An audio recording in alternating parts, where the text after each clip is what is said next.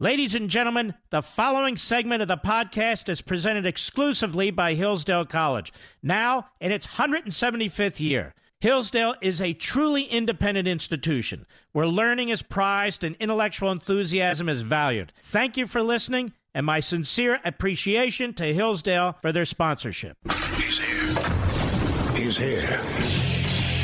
Now, broadcasting from the underground command post, deep in the bowels of a hidden bunker, somewhere under the brick and steel of a nondescript building, we've once again made contact with our leader, Mark Levin. Hello, America. I'm Mark Levin. Our number, 877-381-3811, 877-381-3811. You know, it's so frustrating. You see people trying to work, being told they can't work.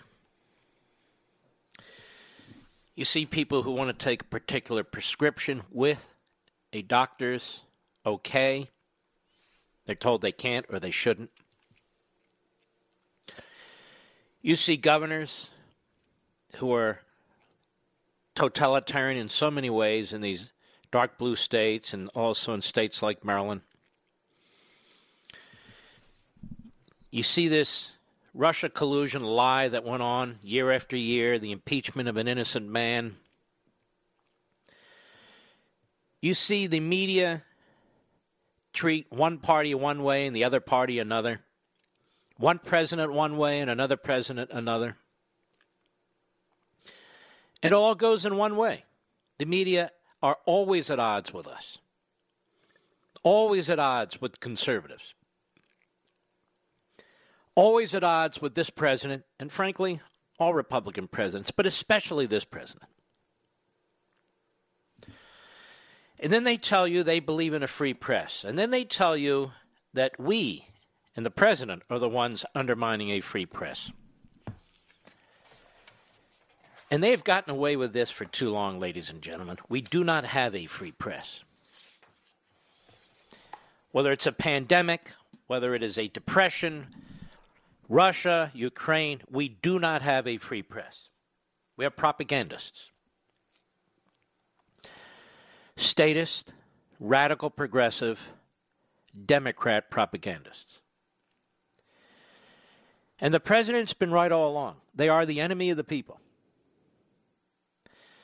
And unfortunately, we have some very weak Republicans and weak conservatives out there who say, you don't attack the press, freedom of the press, the enemy of the people. You sound like a dictator. No, actually, it's the president, it's you, it's me, who believe in a free press, who embrace the First Amendment, who embrace the entirety of the Constitution. It is we who believe in the debates and ideas and so forth and so on. It's not them. Whatever institution they control is autocratic, whether it's our universities and colleges that shut down open debate and academic freedom, whether it's newsrooms, which do not have a diversity of views, groupthink, and pack mentality. And we have every reason to question the integrity, the veracity, the motivation of the American press in the aggregate. Every reason.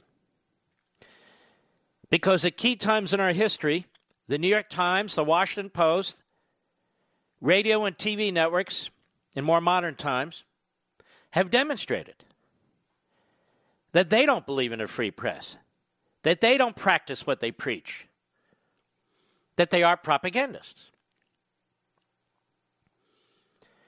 And so when you watch a Chuck Todd or a Jake Tapper, Wolf Blitzer, a Brian Williams, Andrea Mitchell, go on down the list. When you read a Peter Baker or Maggie Haberman, these are not people who seek to be objective. These are people who do not have professional integrity, and they know it. That's why you cannot tell them from a lowlife like Joe Scarborough or Mika Brzezinski, a lowlife like Don Lemon. You can't tell one from the other. They're all of the same ilk. And at the New York Times, which seeks to truly destroy the core principles of this nation with its 1619 Project and its daily propaganda. Same with the Washington Post. Really, there's no difference between these entities. They have a long history of lying, of deceit, and propagandizing. And I want to remind you about this as you watch the Sunday shows this Sunday. I don't know why you do, but you might. And I'm going to circle back to Peter Baker in a piece he wrote at the New York Slimes. Guy used to work for the Washington Times, but he figured out the way to make money and the way to be celebrated and the way to win awards is to go from the Washington Times to the New York Times. I've told you this before and I've written about this before, but it is very, very important as you're busy, many of you are struggling, that you should never take what you see on TV, the network news, the other news at face value. Ever, never. And the New York Times is the worst of the bunch, and yet the New York Times is the gold standard for the media, and for good reason. The New York Times, from approximately 1932 to 1933, Soviet dictator Joseph Stalin starved the people of the Ukraine. This is important. We've talked about it, but I want to underscore this point. Resulting in the mass genocide of millions of Ukrainians. It's called the Holodomor, or Great Famine, of 1932-33. It was the culmination of a long struggle, as was written in Human Events, between the Soviet state, non-Russian nationalities like the Ukrainians, and historically independent-minded peasants who'd been forced onto collective farms. It also resulted from Stalin's need for foreign exchange to buy Western machinery to aid industrialization. What does this have to do with anything? It has a lot, as you'll see. In late 1932, Stalin decreed that all grain should be confiscated and anyone interfering with this action should be considered an enemy of the state. More than 5,000 people received the death penalty as a result. Throughout the countryside in Ukraine and other grain-growing areas, starvation set in. Stalin sent troops to prevent farmers from leaving the land, where increasingly there was nothing to eat. And in response to pleas for food, Stalin called the famine one of the minor inconveniences of our system, quote unquote. A Manchester Guardian reporter, great reporter, Malcolm Muggeridge, traveled to Ukraine to see for himself what was taking place there. In her book, Stalin's Apologist, Sally J. Taylor recounts that in a series of articles published in The Guardian at the end of March 1933, The Guardian being a British paper, Muggeridge confirmed the existence of widespread famine in his eyewitness account. The peasant population, he wrote, was starving.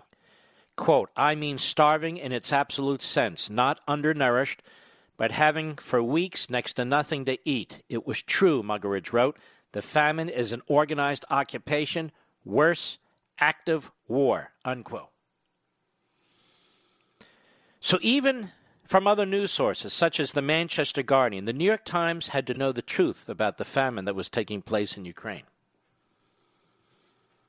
Even more, as the Hoover Institution historian and scholar Robert Conquest wrote in his book, The Harvest of Sorrow, let us insist on the fact that the truth was indeed widely available in the West.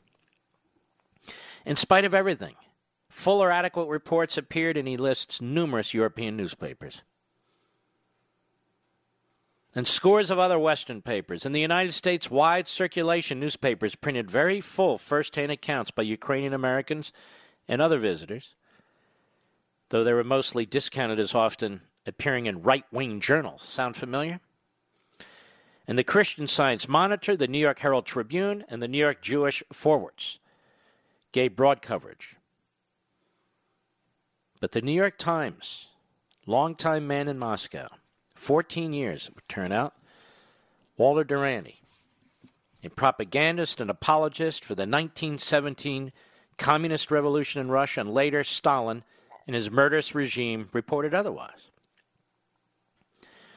Indeed, the Times was proud of their man in Moscow. In 1932, Duranty was awarded a Pulitzer Prize for a series of articles in the Times that covered up Stalin's atrocities. And from 1932 to 1933, Duranty wrote news columns for the New York Times, not only denying the fact of the catastrophic famine taking place in Ukraine, but censoring Stalin's role in the genocide of multiple millions of Ukrainians. Another Guardian reporter, Gareth Jones, also filed news stories about the famine in Ukraine the same time. Like Muggeridge, Jones had gone to the areas where widespread starvation was occurring, traveling some 40 miles into the midst of it, and was also horrified by what he witnessed and was told, which he reported in detail. But Duranty then took aim at Jones's credibility and used his powerful perch at the New York Times to publicly demean him and the accuracy of his reporting in the news pages of the Times.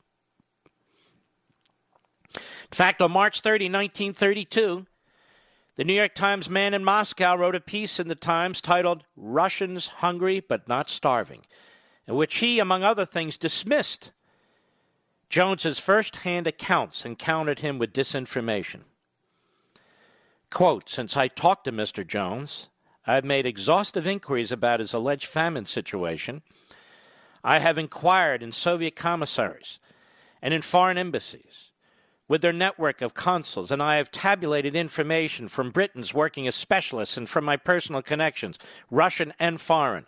All of this seems to me to be more trustworthy information than I could get by a brief trip through any one area." This is Duranty writing. "The Soviet Union is too big to permit a hasty study, and it's the foreign correspondent's job to present a whole picture, not part of it," he wrote in the pages of the New York Times. And then Duranty exclaimed, "And here are the facts. There is a serious food shortage throughout the country, with occasional cases of well-managed state or collective farms. The big cities and the army are adequately supplied with food. There's no actual starvation or deaths from starvation, but there's widespread mortality from disease due to malnutrition. In short, conditions are definitely bad in certain sections. The rest of the country is on short rations, but nothing worse. These conditions are bad, but there's no famine," unquote, in the pages of the New York Times. Of course, this was a flat-out lie.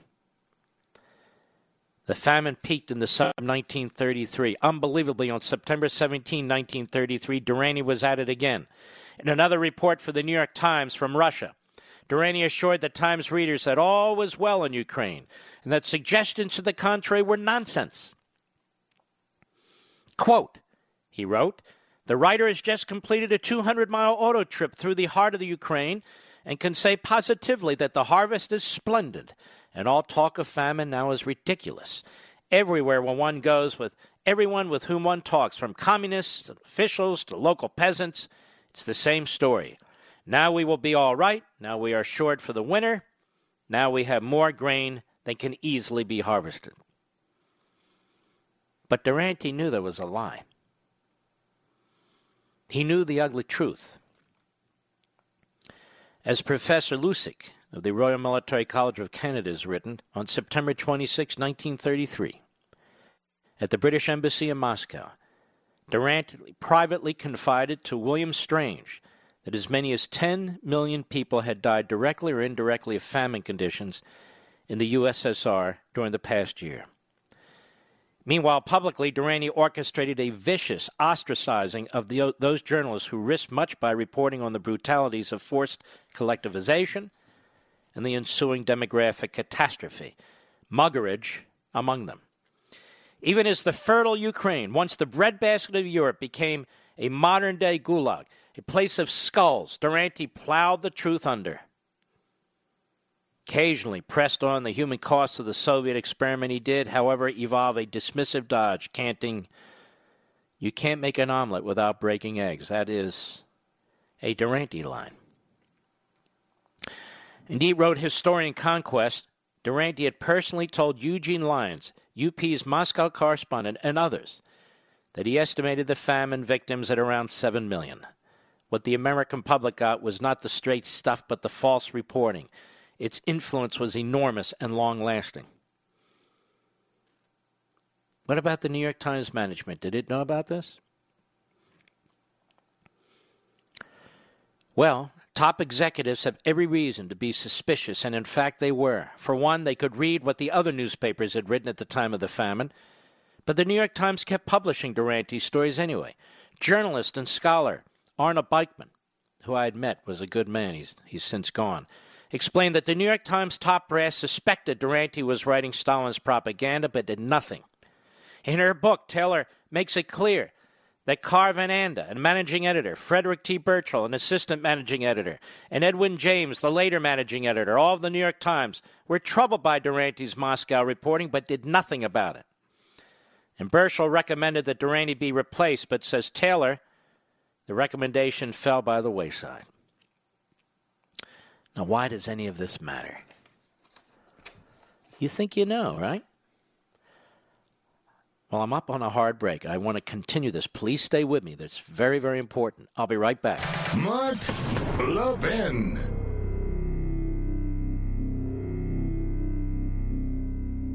At Hillsdale College, faith and learning are integrated in pursuit of a common end. And I've been talking a lot about 4 pillars of the Hillsdale College mission: learning, character, faith, and freedom. Today, I'd like to focus on faith. As the founders of our nation knew, God is indeed the first authority and the motive toward which all learning moves. Hillsdale understands that we come to really know things through reason and faith, and their students are taught to pursue truth through both. Founded in 1844 by Christians, students of all faiths are welcome at Hillsdale College and always have been. How does the college teach the essentials of the Christian faith and religion? All students must take a course, the Western Theological Tradition, as part of Hillsdale's rigorous core curriculum. The college also offers majors in religion, philosophy in religion, and Christian studies. Hillsdale's campus is a welcoming place in which to discuss and practice faith. Respectful dialogue among Christians of different denominations and with students of non-Christian faiths is just one hallmark of this stellar college. Now, to learn more, visit levinforhillsdale.com. That's Levin for Hillsdale.com, levinforhillsdale.com.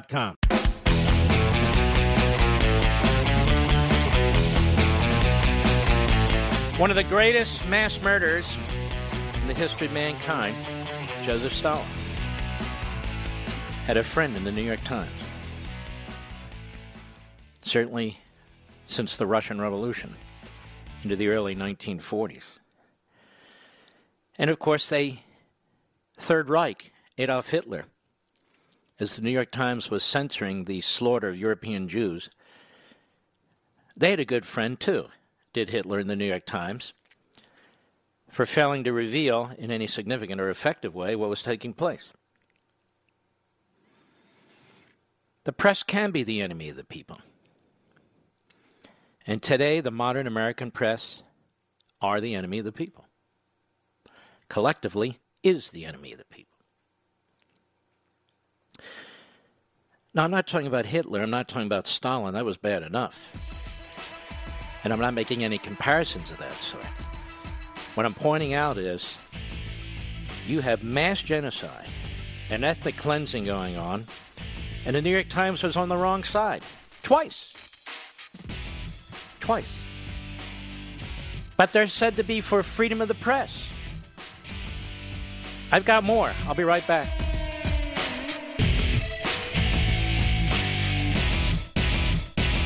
At Hillsdale College, faith and learning are integrated in pursuit of a common end. And I've been talking a lot about 4 pillars of the Hillsdale College mission: learning, character, faith, and freedom. Today, I'd like to focus on faith. As the founders of our nation knew, God is indeed the first authority and the motive toward which all learning moves. Hillsdale understands that we come to really know things through reason and faith, and their students are taught to pursue truth through both. Founded in 1844 by Christians, students of all faiths are welcome at Hillsdale College and always have been. How does the college teach the Essentials of the Christian Faith and Religion, all students must take a course, The Western Theological Tradition, as part of Hillsdale's rigorous core curriculum. The college also offers majors in religion, philosophy in religion, and Christian studies. Hillsdale's campus is a welcoming place in which to discuss and practice faith. Respectful dialogue among Christians of different denominations and with students of non-Christian faiths is just one hallmark of this stellar college. Now, to learn more, visit levinforhillsdale.com. That's Levin for Hillsdale.com, levinforhillsdale.com. The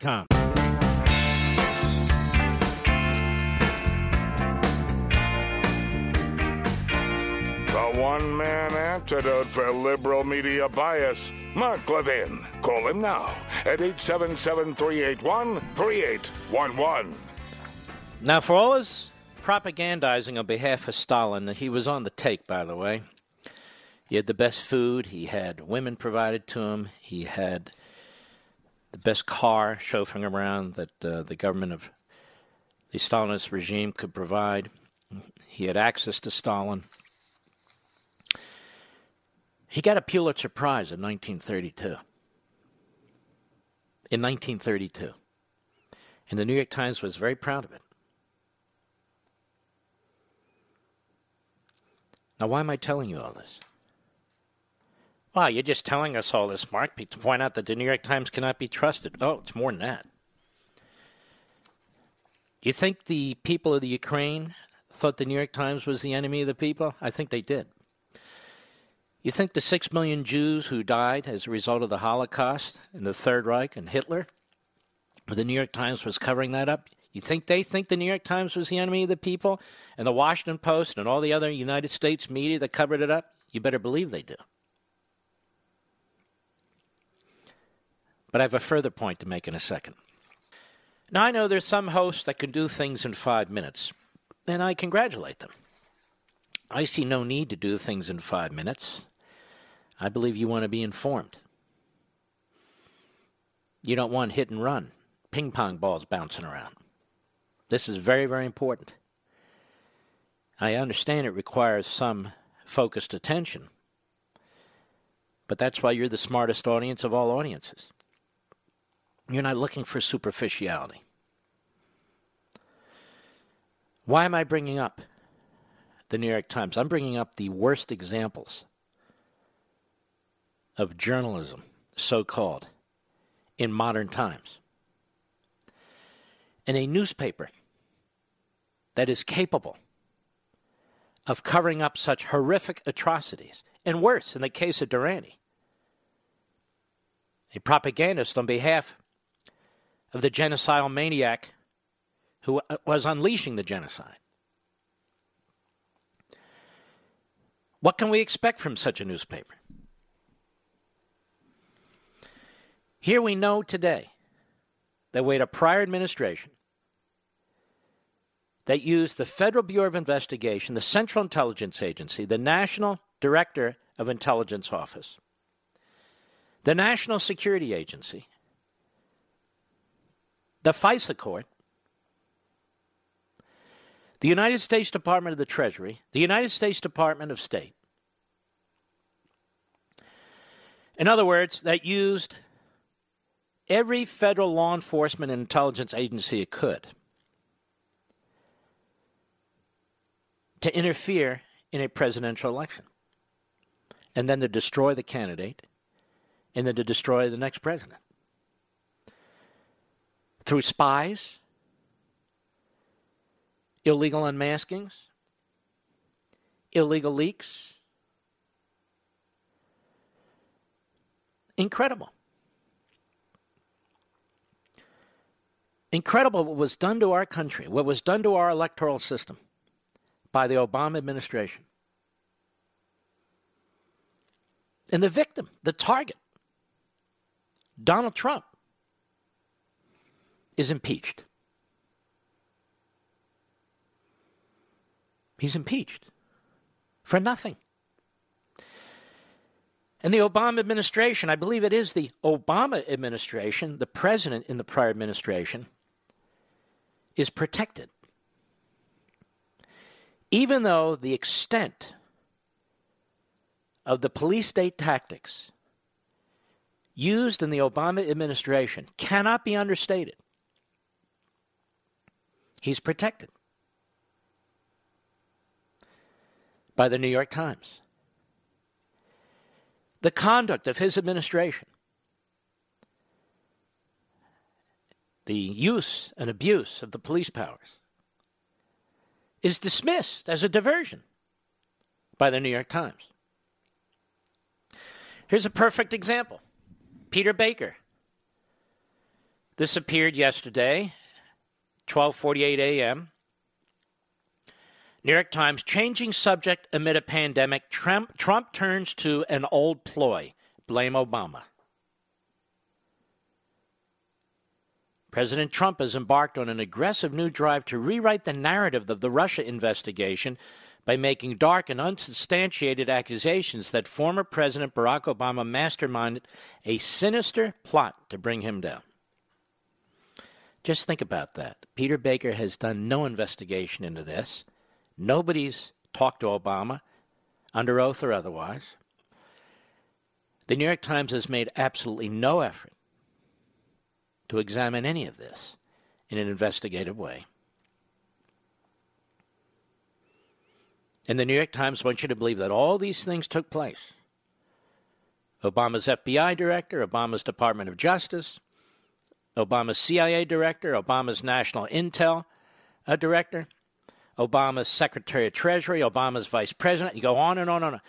And Peter Baker at the New York Times says, the fact that Trump points this out, he is sinister. Or he's trying to say that it's a sinister plot. First sentence.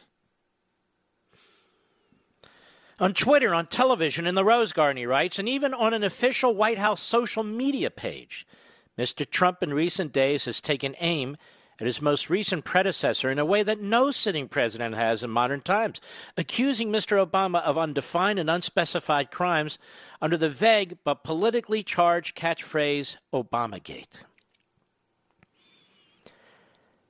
So Peter Baker is Walter Durante. He's a propagandist. He's covering for Obama and the Obama administration. He doesn't ask pertinent questions in the course of his writing. How could Obama not know this? I mean, these things were in the newspaper after all.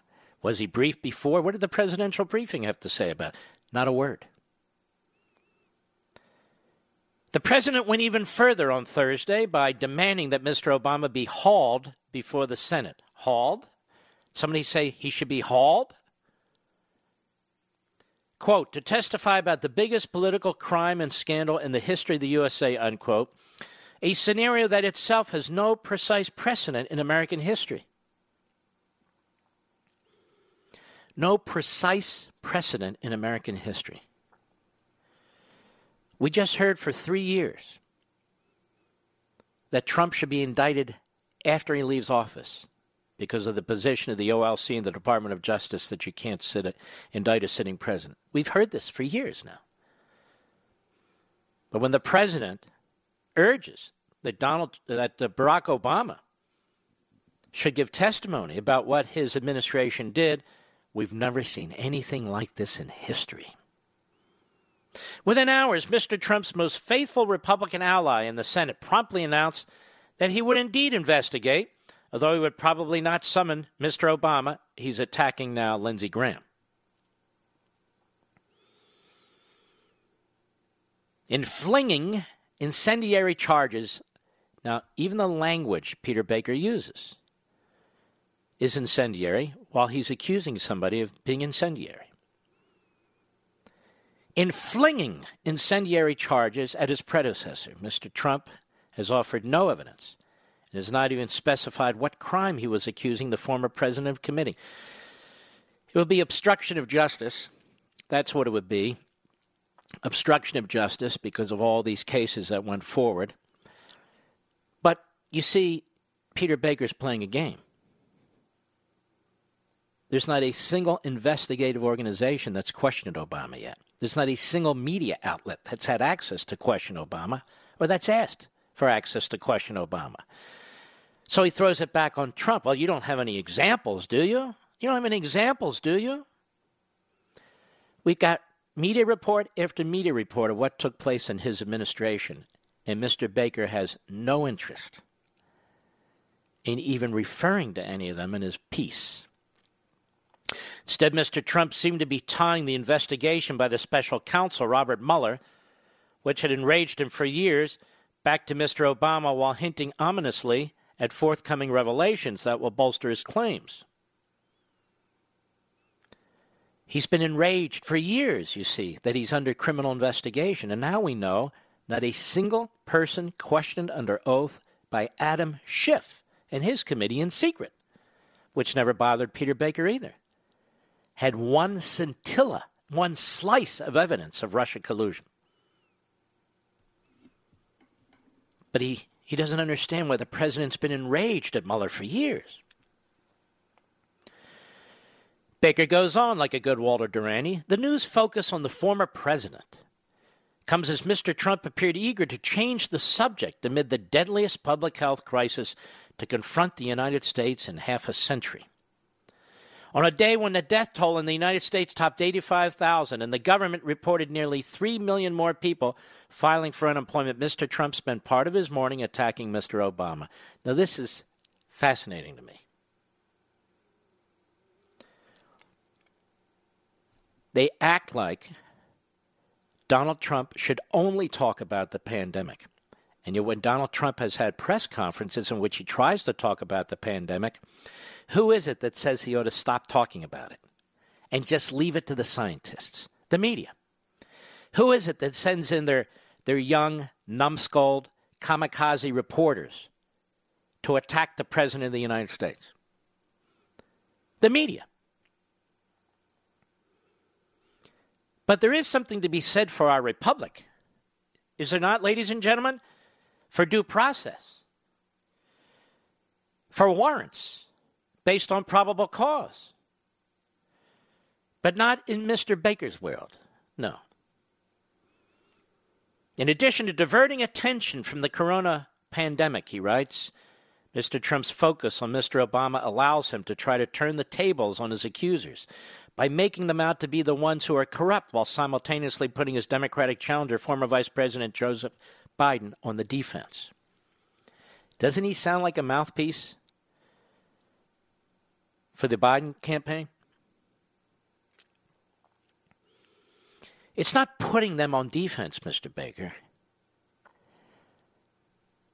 They were the ones in charge of the government when all this police state activity took place, which you have never reported on, Mr. Baker. You know, the New York Times got Pulitzer Prizes for spinning the Russia collusion story. And they won't give them back any more than they'll give the one back that Walter Duranty got. Quote, "This was all Obama. This was all Biden," Mr. Trump said in an interview on Fox Business Network that aired on Thursday. "These people were corrupt. The whole thing was corrupt. And we caught them. We caught them." When the host, Maria Bartiromo, asked if he believed that Mr. Obama directed American intelligence agencies to spy on him, Mr. Trump agreed without evidence. What do you mean he agreed without evidence?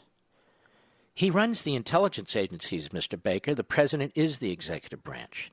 He appointed the head of the CIA. He appointed the FBI director. He appointed the national director of intelligence.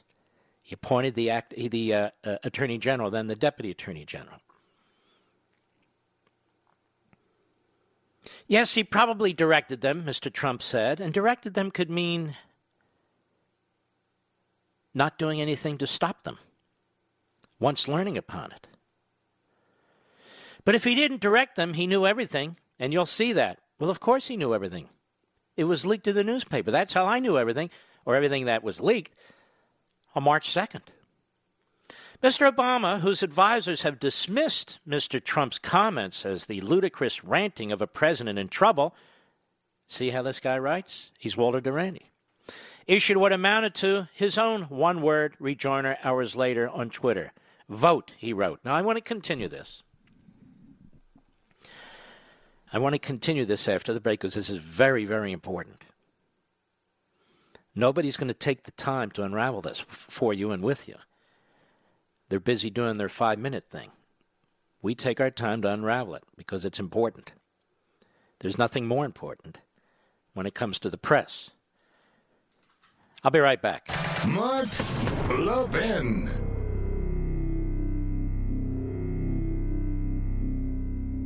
At Hillsdale College, faith and learning are integrated in pursuit of a common end. And I've been talking a lot about 4 pillars of the Hillsdale College mission: learning, character, faith, and freedom. Today, I'd like to focus on faith. As the founders of our nation knew, God is indeed the first authority and the motive toward which all learning moves. Hillsdale understands that we come to really know things through reason and faith, and their students are taught to pursue truth through both. Founded in 1844 by Christians, students of all faiths are welcome at Hillsdale College and always have been. How does the college teach the essentials of the Christian faith and religion? All students must take a course, the Western Theological Tradition, as part of Hillsdale's rigorous core curriculum. The college also offers majors in religion, philosophy in religion, and Christian studies. Hillsdale's campus is a welcoming place in which to discuss and practice faith. Respectful dialogue among Christians of different denominations and with students of non-Christian faiths is just one hallmark of this stellar college. Now, to learn more, visit levinforhillsdale.com. That's Levin for Hillsdale.com, levinforhillsdale.com.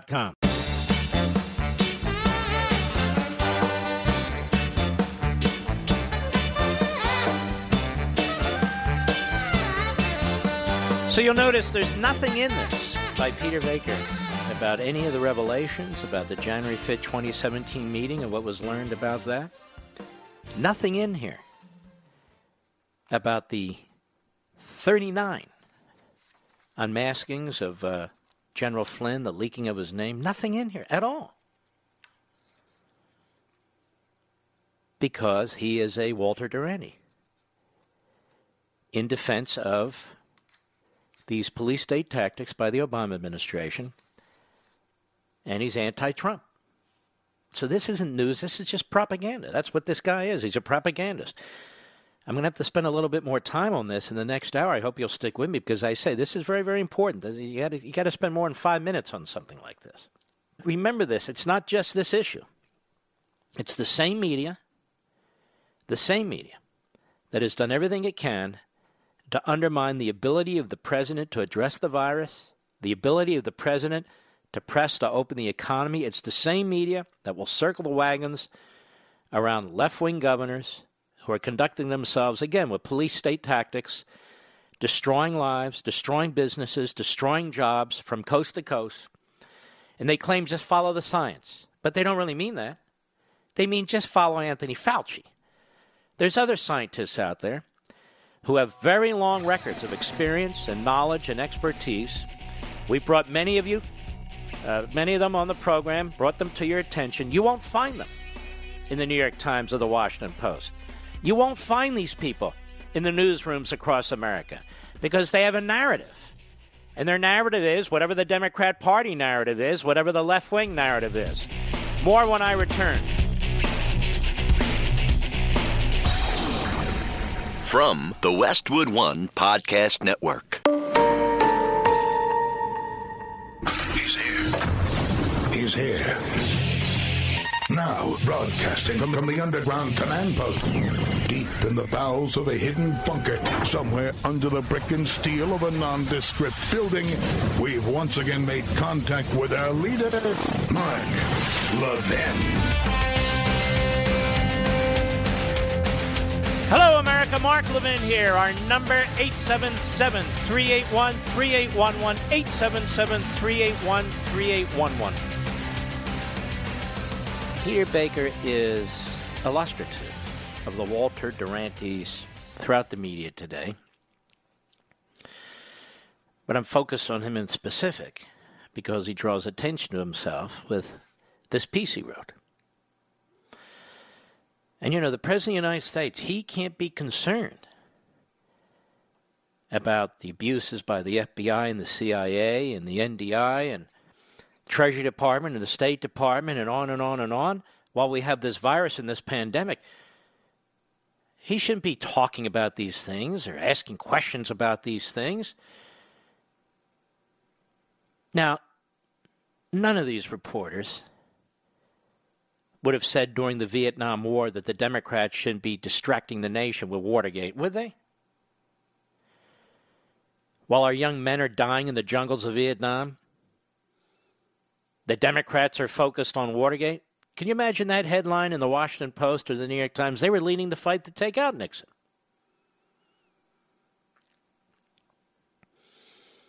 So that's just ridiculous, actually. Ridiculous. Let's continue here. In this piece by Peter Baker of the New York Times, he quotes, they cherry pick, you see, a George Washington University historian, Matthew Dallek. I'm quite familiar with Matthew Dallek. He says, what makes Trump's attack so egregious in contrast to his predecessors is how he simply concocts scandals out of thin air, cooking up conspiracies that have no relation to historical fact. I don't know where this historian has been, but he's a buffoon. Absolute buffoon. And that's exactly why Peter Baker cherry picks, uses him, because he gives him the line that he wants. This is a propagandist, you see. Peter Baker. Mr. Trump has long harbored a personal animus toward Mr. Obama. Actually, I thought it was the other way around. Mr. Trump spent much of Mr. Obama's presidency championing the racist and false birther conspiracy theory that Mr. Obama was born in Africa. Now, ladies and gentlemen, as you know, and I took a lot of heat, I always rejected that. But I didn't know that was a racist conspiracy theory. Did you, Mr. Producer? I knew it was a conspiracy theory. Mr. Obama reciprocated by mocking Mr. Trump at the White House Correspondents Association dinner in 2011 as the reality show host sat nearby seething. You see, he's the reality show host. Obama's never referred to as the community organizer. Mr. Trump turned back to Mr. Obama in March 2017. 2 days after Jeff Sessions, then the Attorney General, recused himself from the investigation into Russian election interference, a move that infuriated the president and led to the appointment of Mr. Mueller. Well, of course it infuriated him. As Mr. Trump, let's see here, stewed at Mar-a-Lago. This is amazing. The hyper language he uses is Florida Club. An aide showed him a story from the conservative website Breitbart, quoting the radio host Mark Levin, accusing Mr. Obama of police state tactics. The president took to Twitter to assert that Mr. Obama had my wires tapped, a claim that Mr. Trump's own Justice Department later debunked. What exactly did Mr. Levin say on that March 2nd radio show? He doesn't say. Where did Mr. Levin get his information from? Among others, the New York Times. He doesn't say that. Isn't that interesting? And what are the headlines in the New York Times use the word wiretap? Here's the headline that ran in the newspaper that day on January 20th. January 20th, the day of the president's inauguration, as the New York Times is propagandizing for the police state Obama hacks who are left over. Quote, wiretap data used in inquiry of Trump aides, unquote. Wow.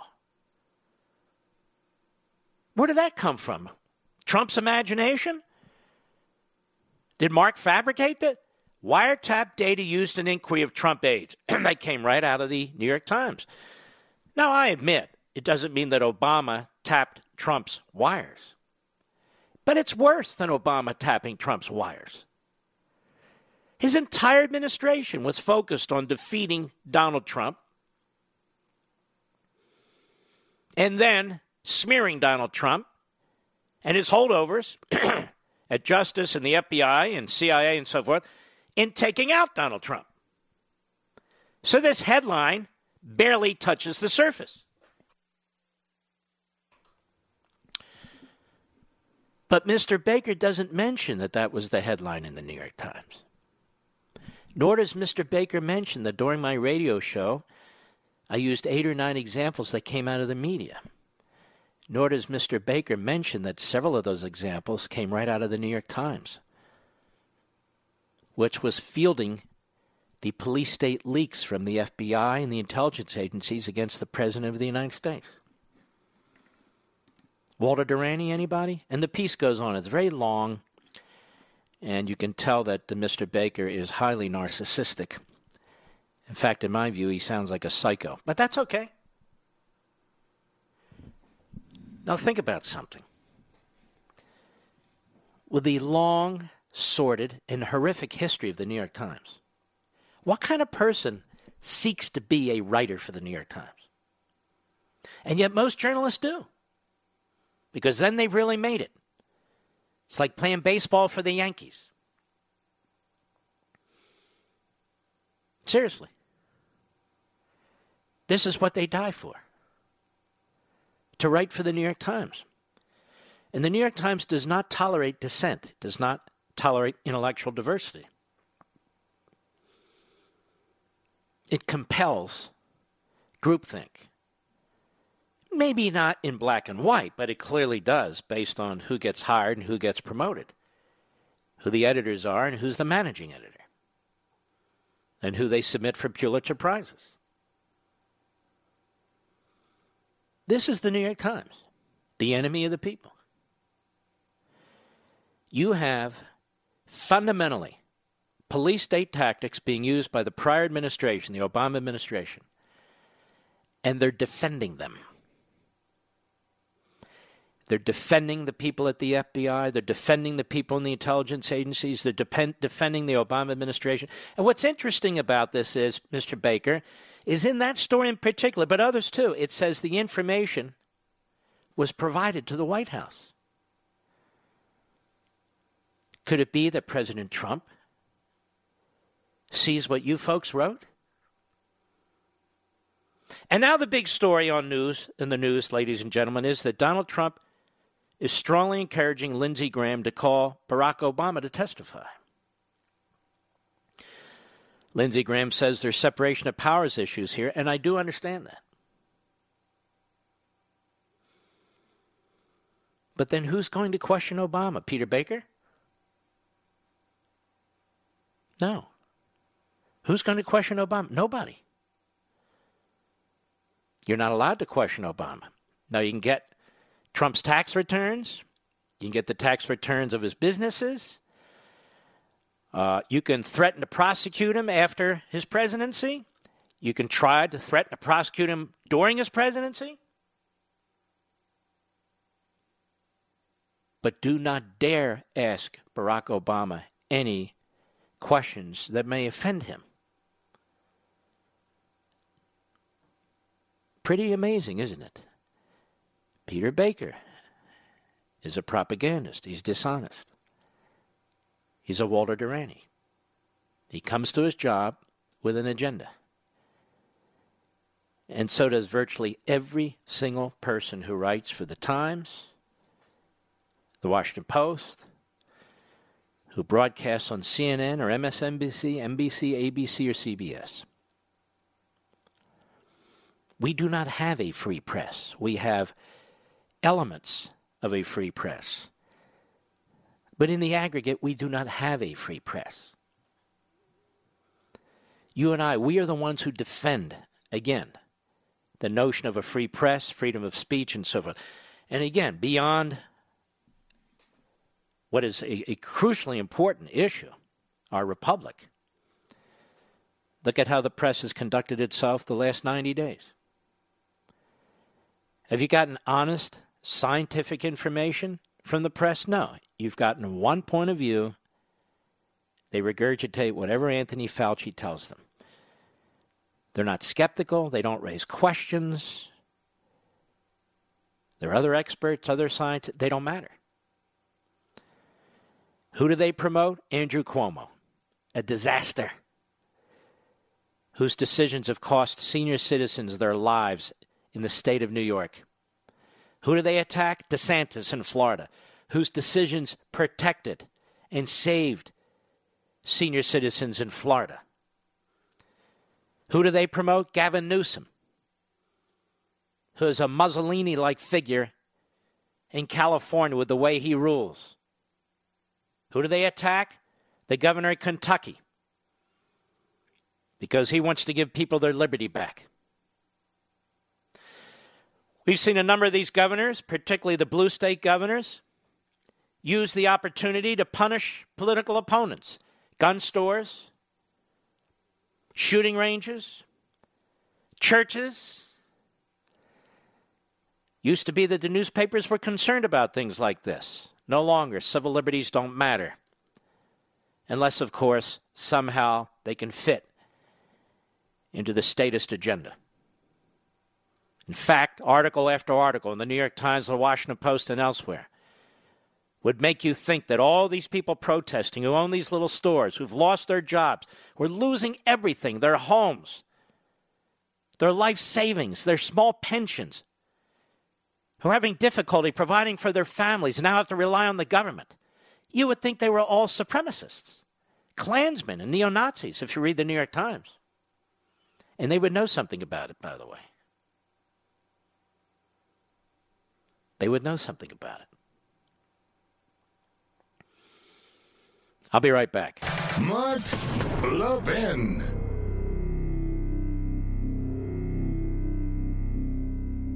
In today's digital age, where cyber threats loom larger than ever, safeguarding your personal information is paramount. So why is Congress considering a law that could put your credit card data at greater risk of being hacked and exposed to foreign networks? This Durbin-Marshall credit card bill could jeopardize your financial data, make it more susceptible to cyber intrusions. It's a controversial bill that proposes a shift in billions of dollars worth of consumer transactions to payment networks that lack the robust security measures consumers rely on. Who could possibly want that? Well, the answer? Woke corporate megastores seeking to inflate their multi-billion-dollar profit margins. The Durbin-Marshall credit card bill will undermine our safe and convenient payment systems and endanger your data security. It's time to take a stand. Visit electronicpaymentscoalition.org. Make your voice heard. Tell your senators to oppose the radical Durbin-Marshall credit card bill, paid for by the Electronic Payments Coalition.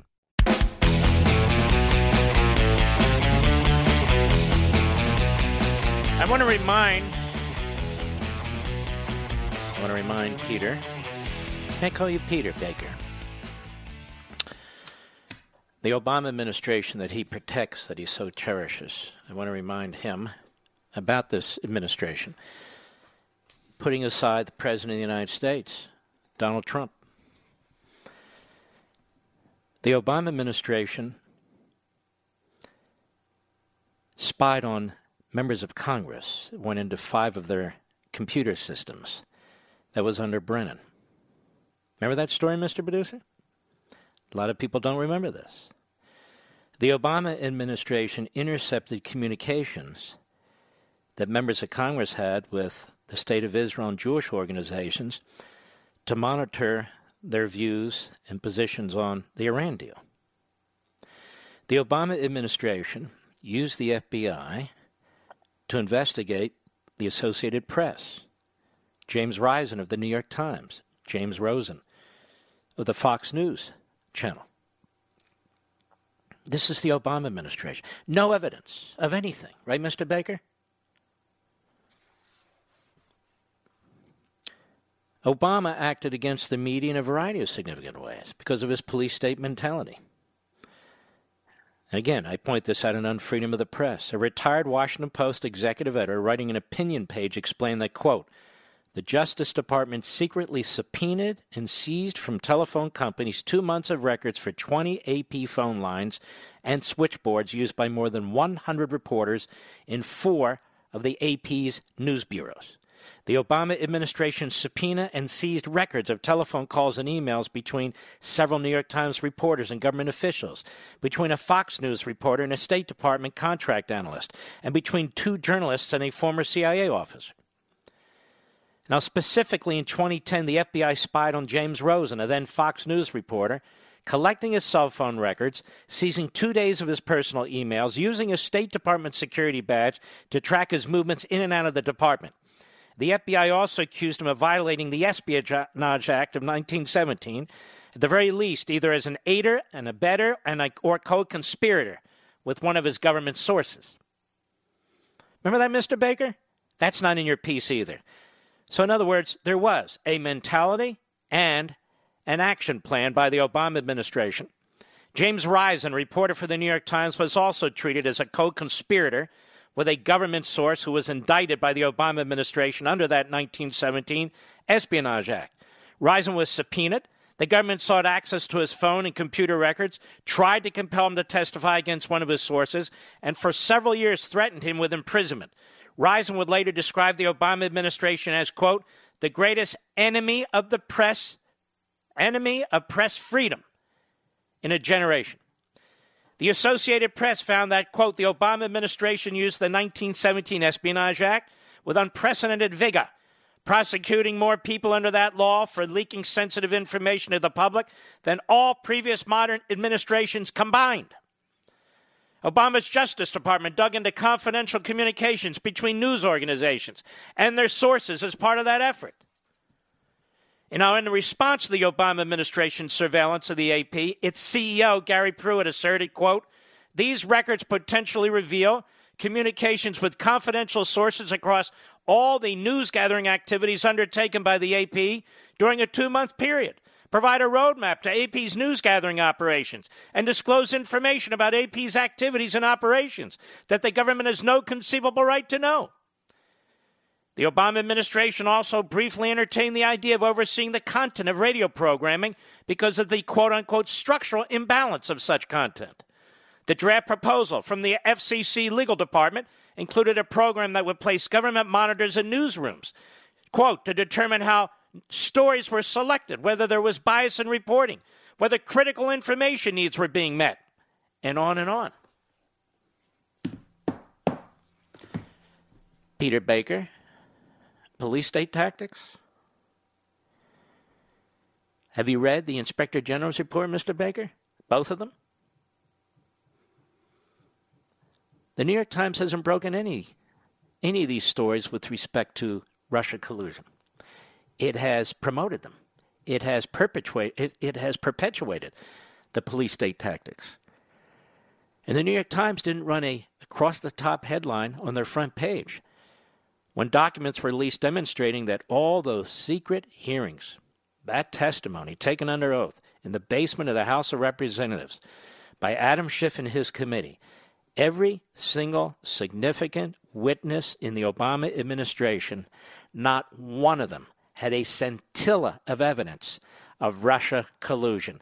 Not one. And Mr. Baker spends his time attacking the victim and defending the perpetrators. Walter Duranty, you better believe it. It's Peter Baker.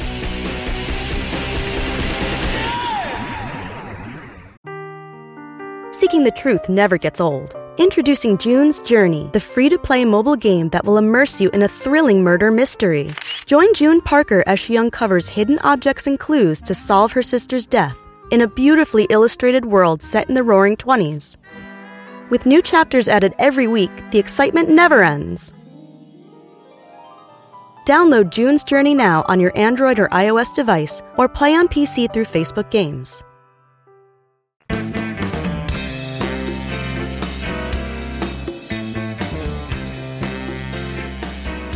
Consider it and proud of it. Call the Mark Levin Show at 877-381-3811. As social distancing has become the new norm, it's more important than ever to call, text, or video chat with our loved ones, which means you need a low-cost wireless service that still has a great quality of service. Well, you can feel confident with Pure Talk USA. Pure Talk USA covers 99% of all American households. And my friends, during the month of May, like right now, you can enjoy unlimited talk, text, plus 1 gig of data for as little as $20 a month. And if you're an AMAC member, you can get plans as low as $10 a month. That is real money that Pure Talk is putting back in your pocket during the time you need it most. And you can even keep your number and your phone. And Pure Talk's customer service is all American-based. They're the only wireless provider that AMAC endorses. They are the only wireless provider that I endorse. So you know they care about you.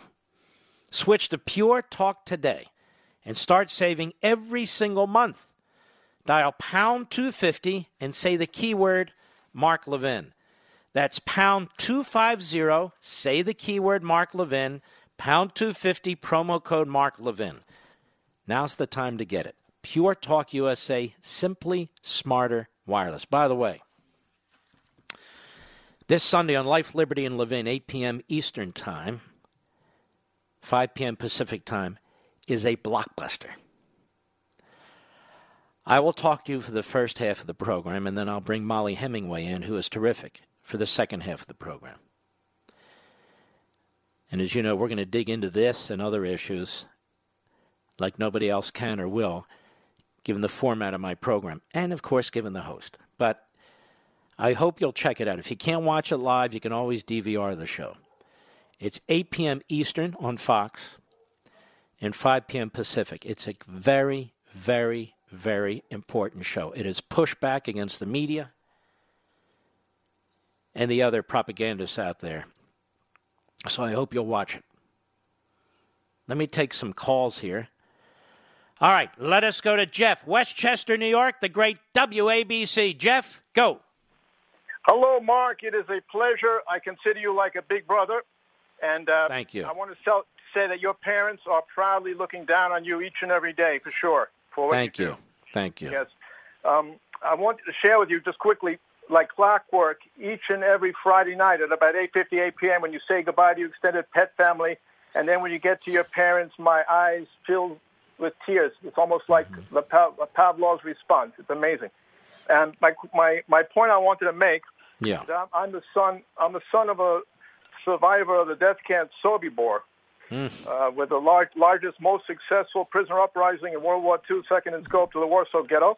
Mm-hmm. My father was Philip Bialowitz, who was born the same year that your dad was born.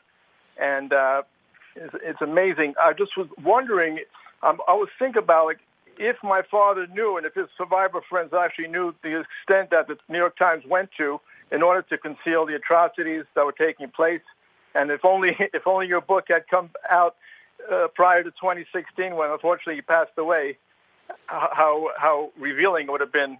It's just amazing.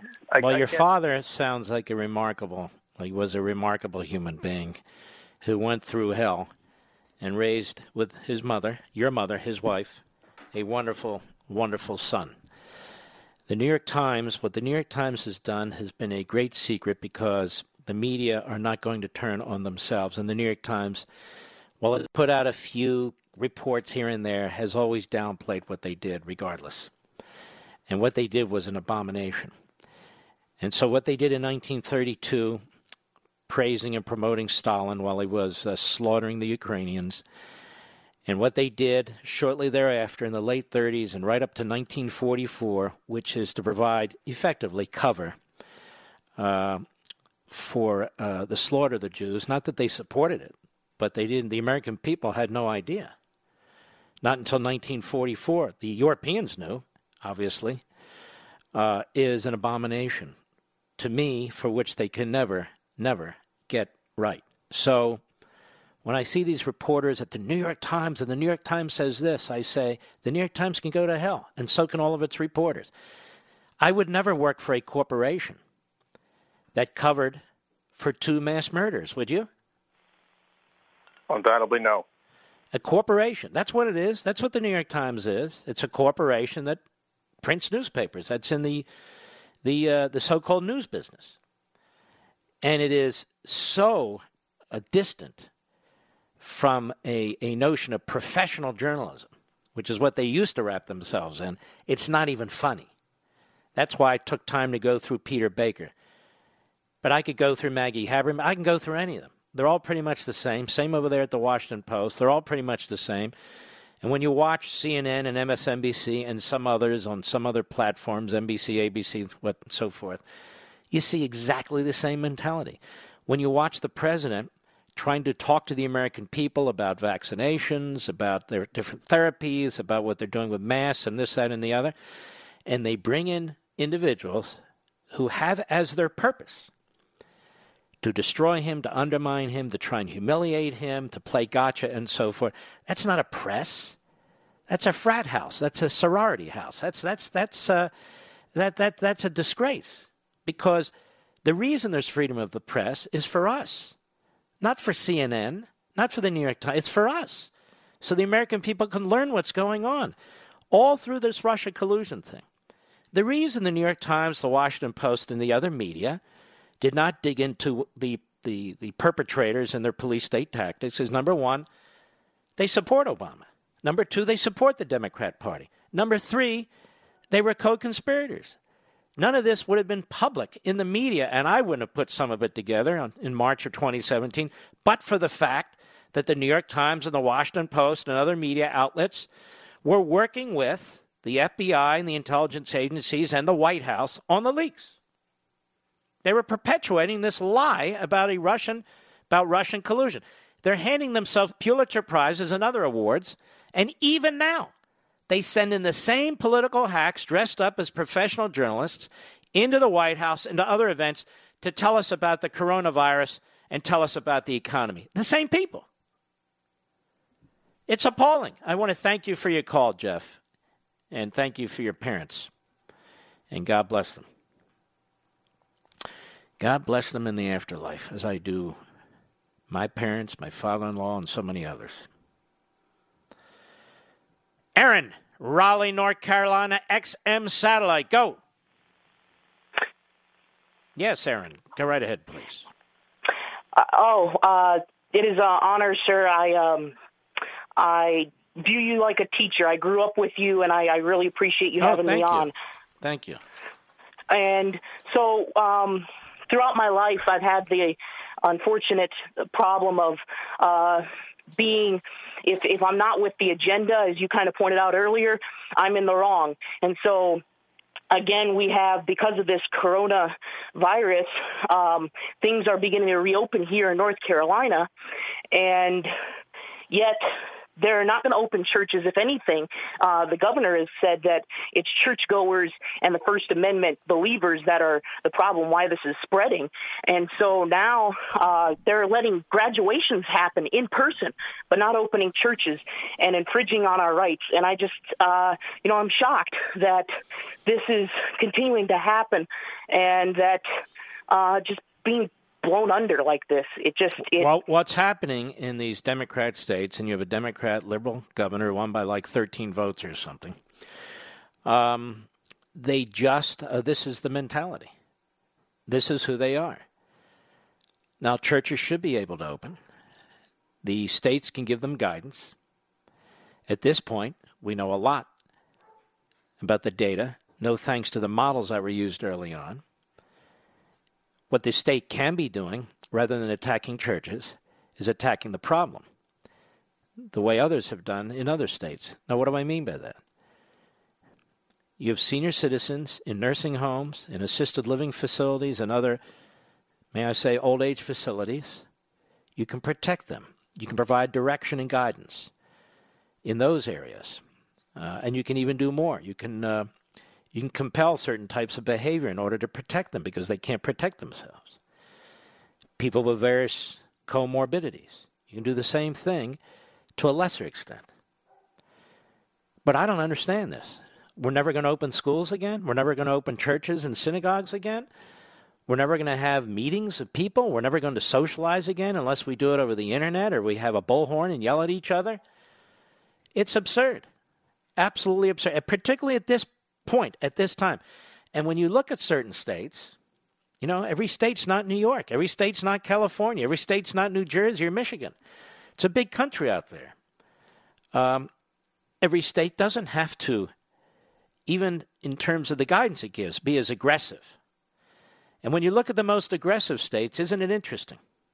It's interesting, Aaron, that, and we're going to touch on this soon, what Cuomo did to the people of New York, particularly the most vulnerable.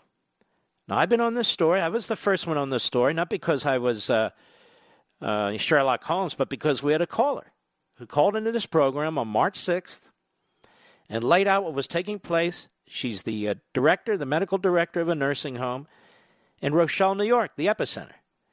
And she was telling us what Cuomo was doing, told us about a directive he issued, pointed out the same day, the Wall Street Journal piece on it. I mean, to have a governor that orders people with coronavirus positive tests to go into nursing homes and assisted living homes, and then he's treated as if he's some kind of a compassionate, smart guy, is appalling to me. I guarantee you, Aaron, that more people have died as a result of Cuomo's decision than have died by going to church. And I want to thank you for your call.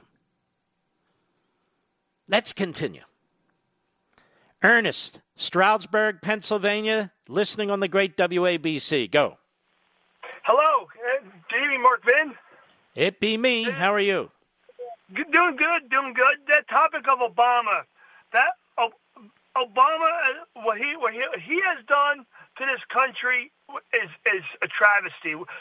He's lied about everything he said about, from the insurance, to Benghazi to Fast and Furious.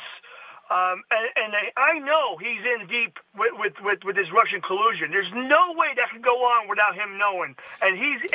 Well, at a minimum, I assume he read the newspaper, and he knew that something was going on because of the leaks by his own administration. Number one. Number two, we know a little tip of information in that January 5th, 2017 meeting. 15 days before he was to leave the presidency, he calls all the top people from his law enforcement intelligence departments and the vice president. They're all meeting, and then he asks the FBI director and the acting attorney general, or I should say the deputy attorney general, to meet with him afterwards. He knows about the eavesdropping on General Flynn. The deputy attorney general didn't know about it. So what does that tell you? That tells you that these intelligence heads and Mr. Comey were providing information to Obama. And why would they just provide it on Flynn? If they honestly thought, and they didn't, but if they honestly thought the Russians were interfering in our election and colluding with Trump, why wouldn't they tell Obama? Why wouldn't they tell Obama that they were spying on the Trump campaign? Why wouldn't they tell Obama that they went to the FISA court? The whole purpose of the FISA court is to reveal counterintelligence activity that's aimed at our national security. In other words, that exists to inform the President of the United States as the Commander-in-Chief. But we're supposed to believe he didn't know anything. And we're told to believe this because they're not going to ask him. They're not going to ask him whether he's under oath. They're not going to ask him as reporters. Nobody's allowed to ask Obama. Nobody. Just like this phony whistleblower in the phony Ukraine matter. Nobody's allowed to ask that guy questions. Nobody's allowed to delve into his background. There's a few excellent reporters who have, but nobody's been able to get to the guy. You're not even allowed to mention his name in the news media. You can't even mention his name in the news media. So this is how it works, which completely undermines the country. Thank you for your call, Ernest. We'll be right back. Mark Levin.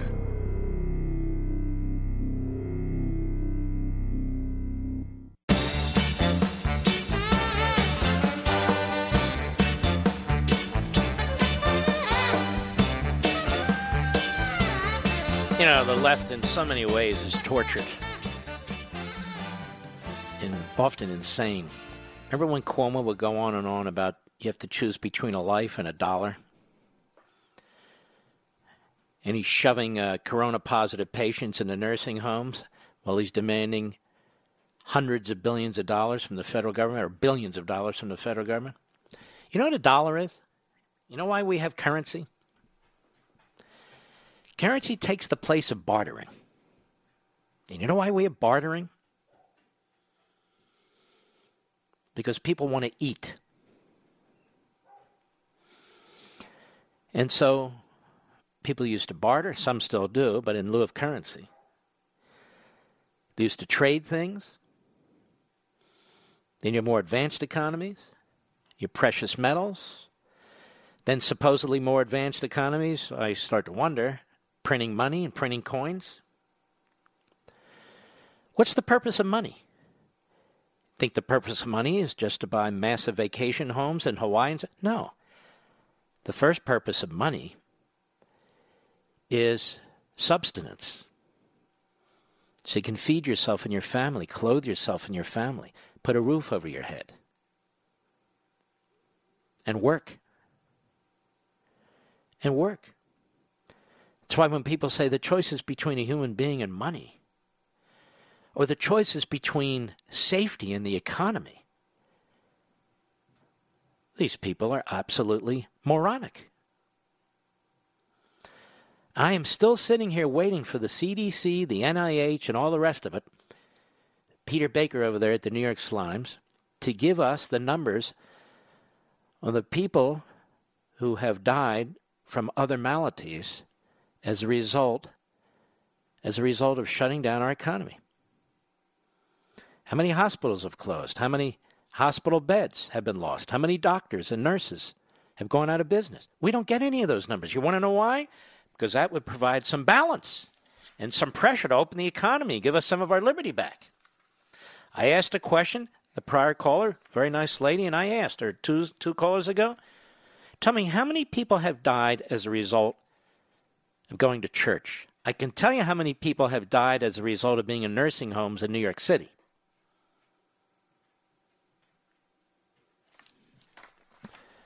We all shop online a lot more now than ever, really. But did you know you can make online shopping even better? You can with Honey. Honey is the free online shopping tool that automatically finds the best promo codes and applies them to your cart. Just download Honey to your computer and shop on all your favorite websites like normal. Wait a few seconds for Honey to scan its database of all the working coupons on the web and then watch your price drop. Another way to save money. Honey works on nearly every online store, including Walmart, Target, Home Depot, Macy's, Etsy, and a whole lot more. Not using Honey is literally passing up free money because it's 100% free to use for you and installs in just a few seconds. Plus, it's backed by PayPal, so you know it's secure and it's reliable. Get Honey for free at joinhoney.com/Levin. joinhoney.com/Levin. joinhoney.com/Levin. Now, for those who seek to blame the President of the United States for the deaths that are occurring in our country, you can see it on the Drudge Report, Mediaite, and others, Peter Baker and so forth. Why doesn't Mr. Cuomo get any of the discredit for what has taken place? More on him when we return. From the Westwood One Podcast Network. Ladies and gentlemen, this final hour of the podcast is sponsored exclusively by AMAC, the Association of Mature American Citizens. Now over 2 million conservative members strong, AMAC believes in and stands up for the values that we care about: faith, family, and freedom. Thank you for listening, and please support AMAC. And you can become a member at amac.us/join. He's here. He's here. Now, broadcasting from the underground command post, deep in the bowels of a hidden bunker, somewhere under the brick and steel of a nondescript building, we've once again made contact with our leader, Mark Levin. Hello, America. Mark Levin here. Our number, 877-381-3811, 877-381-3811. Joe Biden yesterday doing a virtual roundtable. Joe Biden has moved, I think, from his basement to his dining room. We have a very watchful eye on him as he begins the process of actually moving around within his own home. He's very presidential, as you can tell. We have grocery workers out there. We have truckers out there. We have doctors and nurses. We've got all kinds of people working out there who are allowed to work. Some of you are not allowed to work, which drives me nuts. But Joe Biden is hiding. And he's hiding not because of the virus, but because he is an idiot. So here we have a virtual roundtable yesterday. Cut 11, go. This is not a moment for excuses or deflections or blame game. We're in the middle of a pandemic that had cost us more than 85,000 jobs as of today. Hold on. 85,000 jobs, genius? 36.5 million jobs. Oh, this guy, wouldn't he be great in charge of masks and ventilators and hospital beds and nuclear missiles and all? And he doesn't come under any serious scrutiny by the press for all the reasons we talked about. Go ahead. Lives of millions of people. Lives of millions of people. Millions of people? Then he quickly tries to clarify. Go ahead. Millions of jobs. And we're in a position where, we just got new unemployment insurance this morning, numbers. 36.5 million claims since this crisis began. 36.5 million. Oh, Lord, please protect us from this. Please protect us from this. Now, he made a statement about Tara Reid, and it's being said, what a bold statement. An uncompromising, bold statement for Biden about Tara Reid. It's all over now. He can move on. By the way, did you notice that the lawyer for the phony, most recent disgruntled employee whistleblower out of HHS is the same lawyer for Blasey Ford? Did you notice that, Mr. Producer? Yes, it's the same left-wing hack lawyer, Deborah What's-Her-Face. And I noticed she wasn't wearing a mask. Did you notice that, Mr. Producer? She was not wearing a mask. Let me say this. Some people can benefit from a mask. I don't mean medically. They can just benefit from a mask. You understand. I think all liberals should be forced to wear Nixon masks. That would be quite a thing. I don't know, if I were one of these fascistic governors, I suppose, in one of the blue states, I would insist not just wear a mask, wear a Nixon mask. That'll teach him. So here's Joe Biden on MSLSD last night with the crackpot Lawrence O'Donnell. Cut 9, go. Do you remember Tara Reid, who worked there for around a year in 1992-93? Well, to be honest with you, I don't. But look, let me get something straight. No. What kind of a dumb question is that? He doesn't remember crap, Larry. May I call you Larry O'Donnell? Lar. Do you remember? Honestly, I don't. I don't remember her, honestly. Well, she worked for you for several years, was in charge of your I don't know. I don't know. Go ahead. When a woman makes a claim that she has been harassed or abused, and this claim has changed as it's gone on, but harassed or abused, she should be taken seriously. She can come forward, share her story. She should be taken seriously. Now, this is what amazes me about all. You see, you got to go through the left-wing hoops, I should say. You got to go through the left-wing hoops before you can declare you're innocent. You notice that, Mr. Producer? Well, if a woman comes forward, she should be believed. She has a serious claim of being harassed. But she's a liar. I never did that. I'm telling the truth. I don't even remember who. But she should be able to come forward and be listened to, don't you know? What does that mean? She should be listened to but not believed. Taken seriously but not believed. And he figures he's covering his base with all the left-wing kooks. Probably is. Go ahead. And it should be thoroughly vetted. And in every case, what matters is the truth. Truth is now, what we matters. know that's not the case. You, of all people, should know. You tried to destroy Clarence Thomas with a lie. And you tried to destroy Kavanaugh. You encouraged people to try and destroy him. So the truth is not the issue. Not with you, genius. Go ahead. And the truth of the case is nothing like this ever happened. She has a right to be heard, but then it should be vetted, and the truth ultimately Well, how should we vet it, Joe? It's the right to be heard and the right to be dismissed.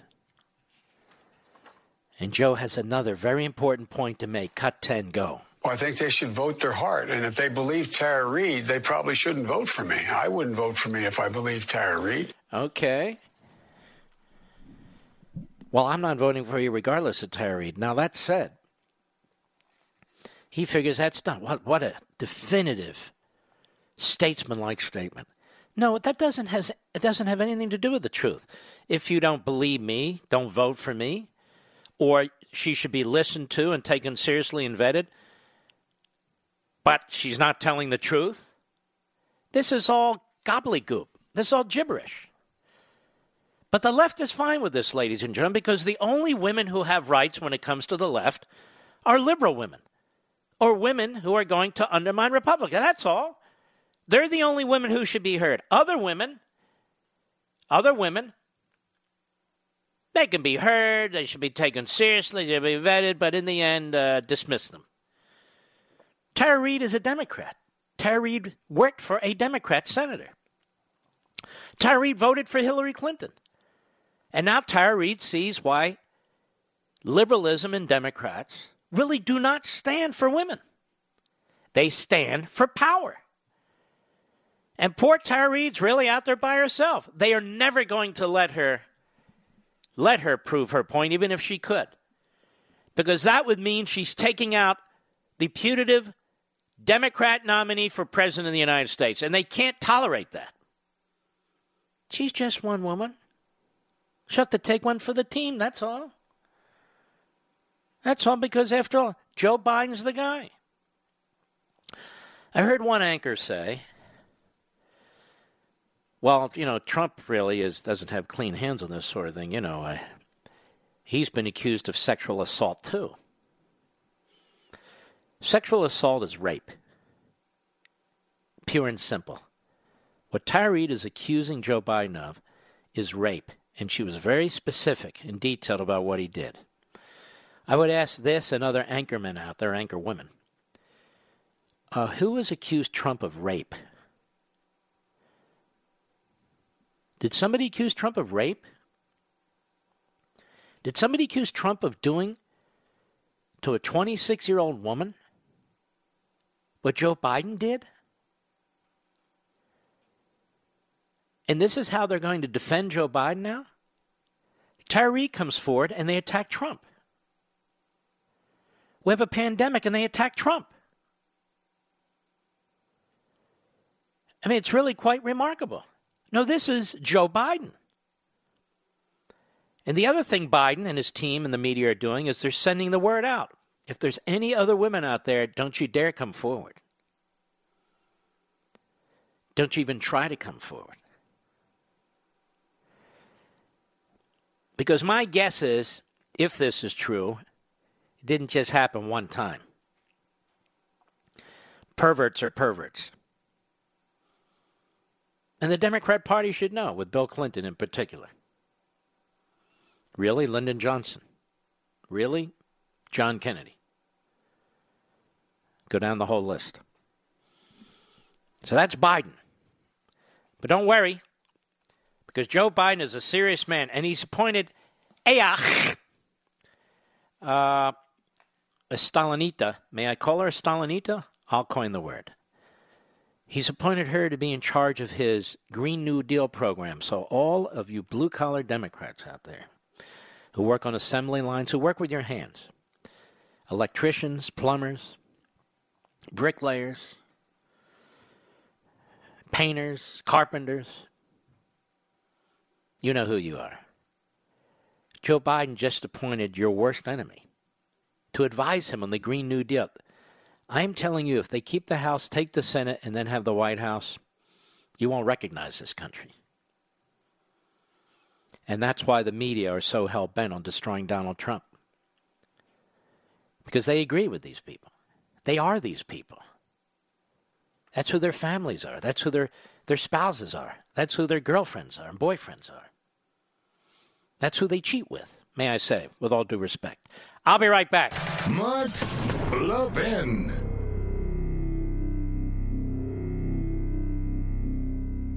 AMAC, the Association of Mature American Citizens, is one of the fastest growing organizations in America. Now over 2 million conservative members strong, and I'm one of them. AMAC believes in and stands up for the values that we constitutional conservatives care about. More than talk, AMAC fights. A full-time presence in Washington, AMAC pushes back against reckless spending, disasters like Medicare for All, and the expanding reach of the federal government. And beyond advocacy, joining AMAC gives you access to a wealth of benefits and discounts, including special member-only rates on car insurance, travel discounts, cell phone plans, and a hell of a lot more. And if that's not enough, you'll get AMAC's bi-monthly magazine, full of insightful articles on issues that matter to most of us, we conservatives. As I said, I'm an AMAC member, and you should be too. Join today at amac.us. That's AMAC.us.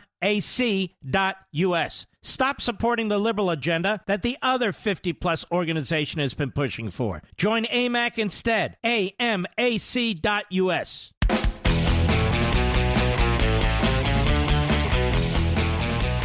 All right, piece in the Daily Caller. Exclusive. New York admits knowingly undercounting nursing home deaths after quietly changing reporting rules. Andrew Kerr, investigative reporter, the New York State Department. I didn't notice Peter Baker at the New York Slime's doing this story. He's so concerned about the virus and human life. But he doesn't write these things. He just hates Trump. New York State Department of Health acknowledged that its recent reporting does not fully reflect the known carnage coronavirus has caused among nursing home and adult care residents. The revelation comes as New York Governor Andrew Cuomo is under fire for his policies regarding nursing homes amid the coronavirus pandemic. New York is the only state with large coronavirus outbreaks among its long-term care facilities that doesn't count residents who died at the hospital. New York quietly changed the way it reports long-term care facilities around April 28. New York has omitted an unknown number of coronavirus deaths in recent reports regarding residents of nursing home and adult care facilities, and the New York State Department of Health Care acknowledged it in a statement to the Daily Caller today. In early May, those reports quietly began omitting long-term care residents who died of coronavirus in hospitals. Even so, New York still leads the nation with 5,433 reported deaths at nursing homes and adult care facilities as of Wednesday. The revelation comes as New York Governor Andrew Cuomo, you following this, Peter Baker at the New York Times? You haven't written a damn thing about this.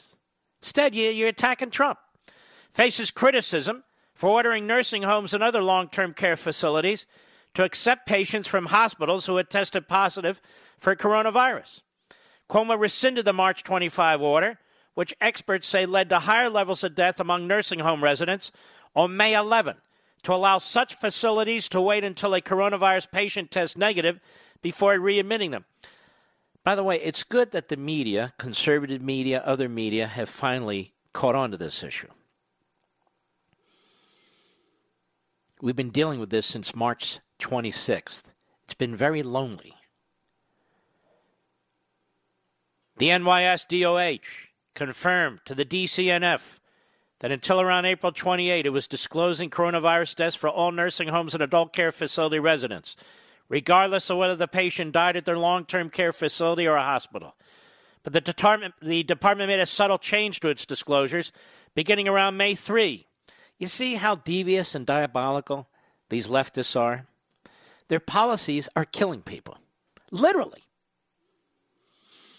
So they changed the reporting to change the stats. Well, we'll count this death over here and this death over there to protect the governor. Everyone has to protect the governor, right, Peter Baker? Oh, yes, you got to protect the governor. And notice these decisions by these governors are blamed on Trump. You go over to liberal websites like the Drudge Report or media. It's Trump who's responsible for the deaths. Not boneheaded decisions by the like of Cuomo or Newsom or Whittier or any other dunce out there. So that's a big deal. Oh, but now they've reversed course. Reversed course, and they did it very quietly, you know. They don't want anybody to know. Because first and foremost, we got to make sure Governor Cuomo was celebrated. He's celebrated. And DeSantis, who took the absolute opposite approach, He was trashed by the Miami Herald and all the other left-wing kook newspapers that populate that state. It's a great state. The papers suck, as in most states, I might add. Can you imagine New York and New York City? Can you imagine New York if your governor had been DeSantis instead of Cuomo? Really, think about that. DeSantis instead of Cuomo. You'd have more people who are living. I can tell you that right now. Mark, what are you trying to say? I'm not trying to say anything. I said it. You'd have more people who are alive, senior citizens, as a result. They have this Wall Street Journal piece from yesterday. New York sent recovering coronavirus patients to nursing homes. It was a fatal error. Oh, you don't say. In late March, Dottie Hickey got a call from Luxor Nursing and Rehabilitation at Mills Pond, the nursing home where her sister lived. The 79-year-old was being moved to make space for incoming hospital patients recovering from the coronavirus. Ms. Hickey was told the St. James, New York facility had no choice but to take in these patients under a new state policy. Ms. Hickey said that after a few days, she struggled to reach staff for updates on her sister, and after repeated calls, one employee told her why. The nursing home was overwhelmed with cases of COVID-19, the illness caused by the virus. So, Cuomo sends in these people, and then it infects the place. While people who want to open barber shops and pizzerias and on and on and on are told to stay home. After mounting criticism and thousands of deaths in New York nursing homes, including several individual facilities that have lost more than 50 residents. Think about that. The state on Sunday reversed the mandate, which said nursing homes couldn't refuse to accept patients from hospitals who have been diagnosed with COVID-19. New York now says hospitals can send patients to nursing homes only if they've tested negative for the virus. I still sit here in absolute disbelief. Absolute disbelief on what this governor did. Cuomo in a news conference Sunday said the new policy on hospital transfers would reduce the burden on nursing homes. Oh, you don't say, genius. The original policy issued from the Department of New York Health Commissioner Howard Zucker had come amid a, quote, scramble to provide more hospital beds. Now, this is, again, nuts, as I've said over and over and over and over again. They had extra hospital beds at the Javits Center, thanks to the Army Corps of Engineers at the direction of the president. And they had the comfort with 1,000 beds sitting there in New York City. All they had to do is ask the federal government, hey, can we send these people over there? And the president would have said, yeah, absolutely. But they didn't. I'll be right back.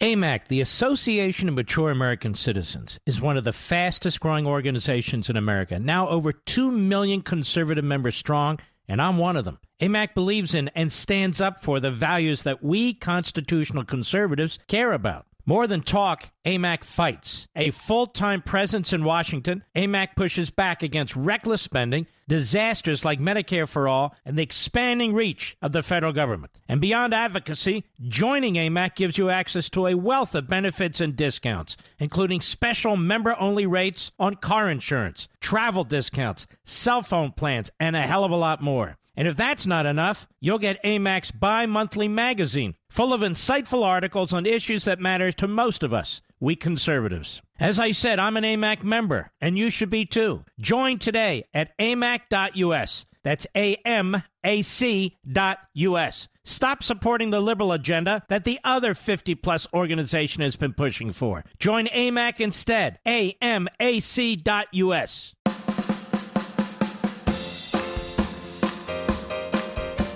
Love him or hate him or really, really hate him. The Great One is on the air at 877-381-3811. Now, I noticed that Joe Biden is becoming increasingly hostile to the state of Israel. And why wouldn't he be, considering so many of the reprobates that surround him, and considering his base and considering his party? Remember, the Democrat Party was the party of the Klan for a long time. The Klan hates Catholics, hates Jews, hates blacks, hates Hispanics, hates minorities. And it's never really been able to shake off all of that, even though it does play the identity politics game, one group against another. And so the state of Israel, more and more, is coming under attack by Joe Biden. He has said that moving the embassy from Tel Aviv to Jerusalem, the U.S. embassy, was a mistake.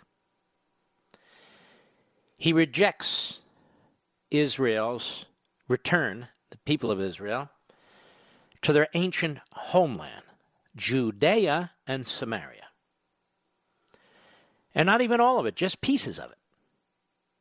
Biden says no.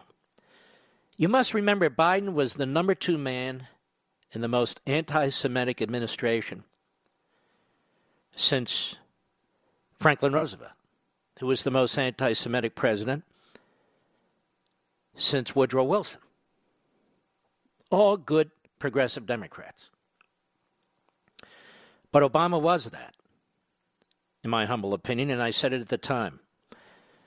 Nobody treated another country, let alone the Jewish state, the way Obama did, because that's the way he thought about such things. So Biden wants to redo the Iran deal, a disaster, thinks that moving the embassy, the American embassy, from Tel Aviv to Jerusalem was a big mistake, rejects the idea that Israel should have security and that the people who live in their ancestral homes should be allowed to stay there. So Biden is very, very hostile to Israel. But for liberals, and liberal Jews in particular, it won't matter. Why? Because they don't live in Israel. That's why. And because, as my wife likes to tell me, liberal is the key word. Liberalism is their religion. It's like liberal Catholics who are no problem with infanticide, or that's a personal choice. Well, it's not the choice of the baby, I can tell you that. Now, you don't understand. No, I do understand. When people use the religion to promote hard left ideological positions, it really is confounding when you consider Marx despised religion. He was an atheist, and he vowed to destroy it because it's just one of those institutions that stands in the way of government. So increasingly, and of course Biden will be said to be, no, he's very mainstream when it comes to Israel. He really is. He's very mainstream. No, he's not. First of all, he's an idiot. That is certifiable. But you can see by the positions he's taking, the appointment of AOC on the Green New Deal and the embrace of other radical, hardcore left-wing Democrats, where his administration, God forbid, where it would head, where it would go. So who exactly is rooting for the Biden presidency? All of our enemies.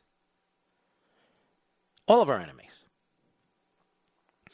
China, of course, they hate Trump. Vladimir Putin, too, despite what you hear from Adam Schiff. I'm starting to think Adam Schiff is a mouthpiece for the Russians. I really am.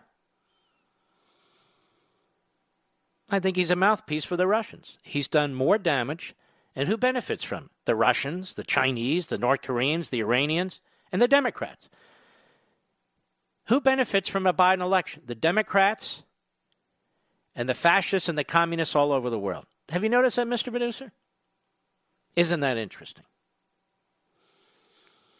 So our enemies are rooting for Biden because they know he's an empty suit.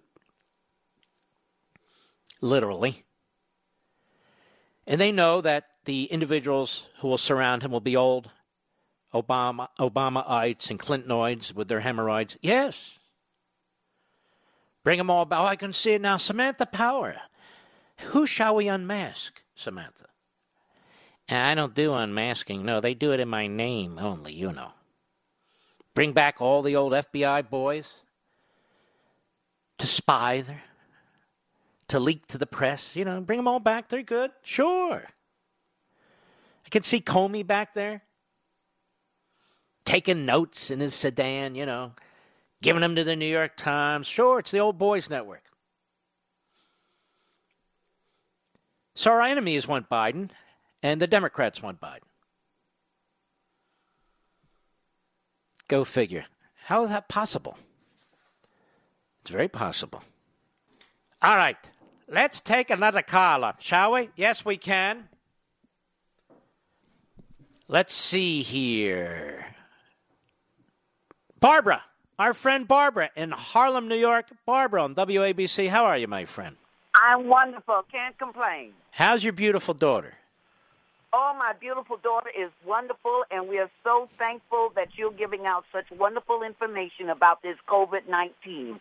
And the experts that you've been having on your show and all of that have helped us tremendously. And I don't care what people say, you're right, and we know the facts are with us and on our side. Well, I haven't. Peter Baker doesn't even acknowledge these other experts, so they can't be experts. They're crazy people out there, and they want to keep us tied up. They want to roll back our civil liberties. And even we had a rally in Lower Manhattan last Saturday, and they were arresting innocent American citizens Terrible. Just gathering downtown. Yes. Absolutely terrible. You know, they're destroying our economy. They're destroying our civil liberties. And then they claim that if you don't agree with them, then you want people dead from the virus. Meanwhile, they're the ones shoving coronavirus-positive patients in the nursing homes and assisted living facilities. And they're the ones who created a situation on the subways in New York City that became untenable, and same with the bus routes, where more and more people were in tighter and tighter areas, less trains, less buses. I think when somebody really writes about this, and it won't be in the New York Times or the Washington Post or any of those rags, somebody really writes about this, it'll be on the shoulders of the local officials who made a lot of these decisions. Meanwhile, these national news organizations and national websites are trying to trash the President of the United States, who wants to open the economy and give people their lives back. It's appalling. Barbara, I've got to go. I really want to thank you. Call again next week, please. We'll be right back.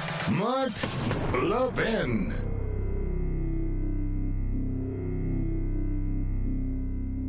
AMAC, the Association of Mature American Citizens, is one of the fastest growing organizations in America. Now over 2 million conservative members strong, and I'm one of them. AMAC believes in and stands up for the values that we constitutional conservatives care about. More than talk, AMAC fights. A full-time presence in Washington, AMAC pushes back against reckless spending, disasters like Medicare for All, and the expanding reach of the federal government. And beyond advocacy, joining AMAC gives you access to a wealth of benefits and discounts, including special member-only rates on car insurance, travel discounts, cell phone plans, and a hell of a lot more. And if that's not enough, you'll get AMAC's bi-monthly magazine, full of insightful articles on issues that matter to most of us, we conservatives. As I said, I'm an AMAC member, and you should be too. Join today at amac.us. That's AMAC.us. Stop supporting the liberal agenda that the other 50-plus organization has been pushing for. Join AMAC instead. AMAC.us.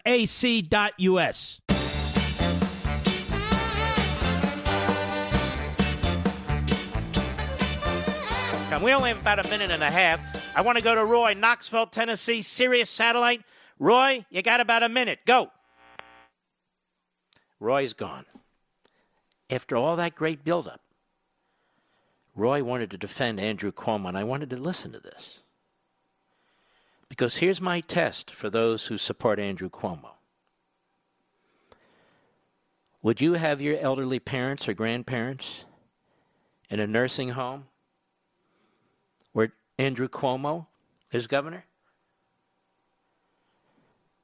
Well, I understand if people live there already and they have no choice.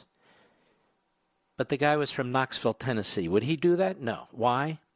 Because he loves his parents. That's why. At least you have to assume he does. We won't be able to get to the rest of the callers. I mean, same thing in Massachusetts with this idiot Governor Baker, a Republican.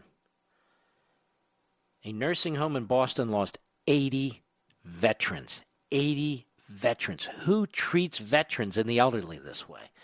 Liberal blue states. That's who. Disgusting. And then says blamed on Trump, too. All right, ladies and gentlemen, every Friday, in your honor, America, here we go.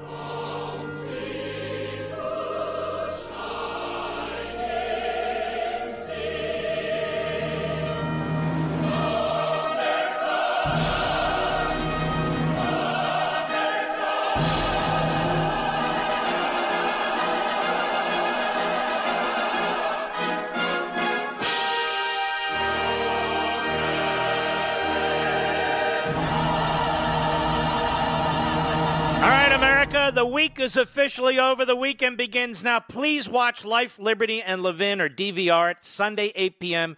Eastern. It's a big, big show, really big show. We salute our armed forces, police officers, firefighters, emergency personnel, all of you folks, thank you, who are feeding us, clothing us, and helping us through this pandemic. And we want to open this damn economy. Good night, Spritey, Griffey, Pepsi, Smokey, Zelda, and Gigi. We miss you. And good night, Dad. Good night, Mom. And good night, Leo. We miss you very, very badly. I'll see you right here on Monday. Be safe. From the Westwood One Podcast Network.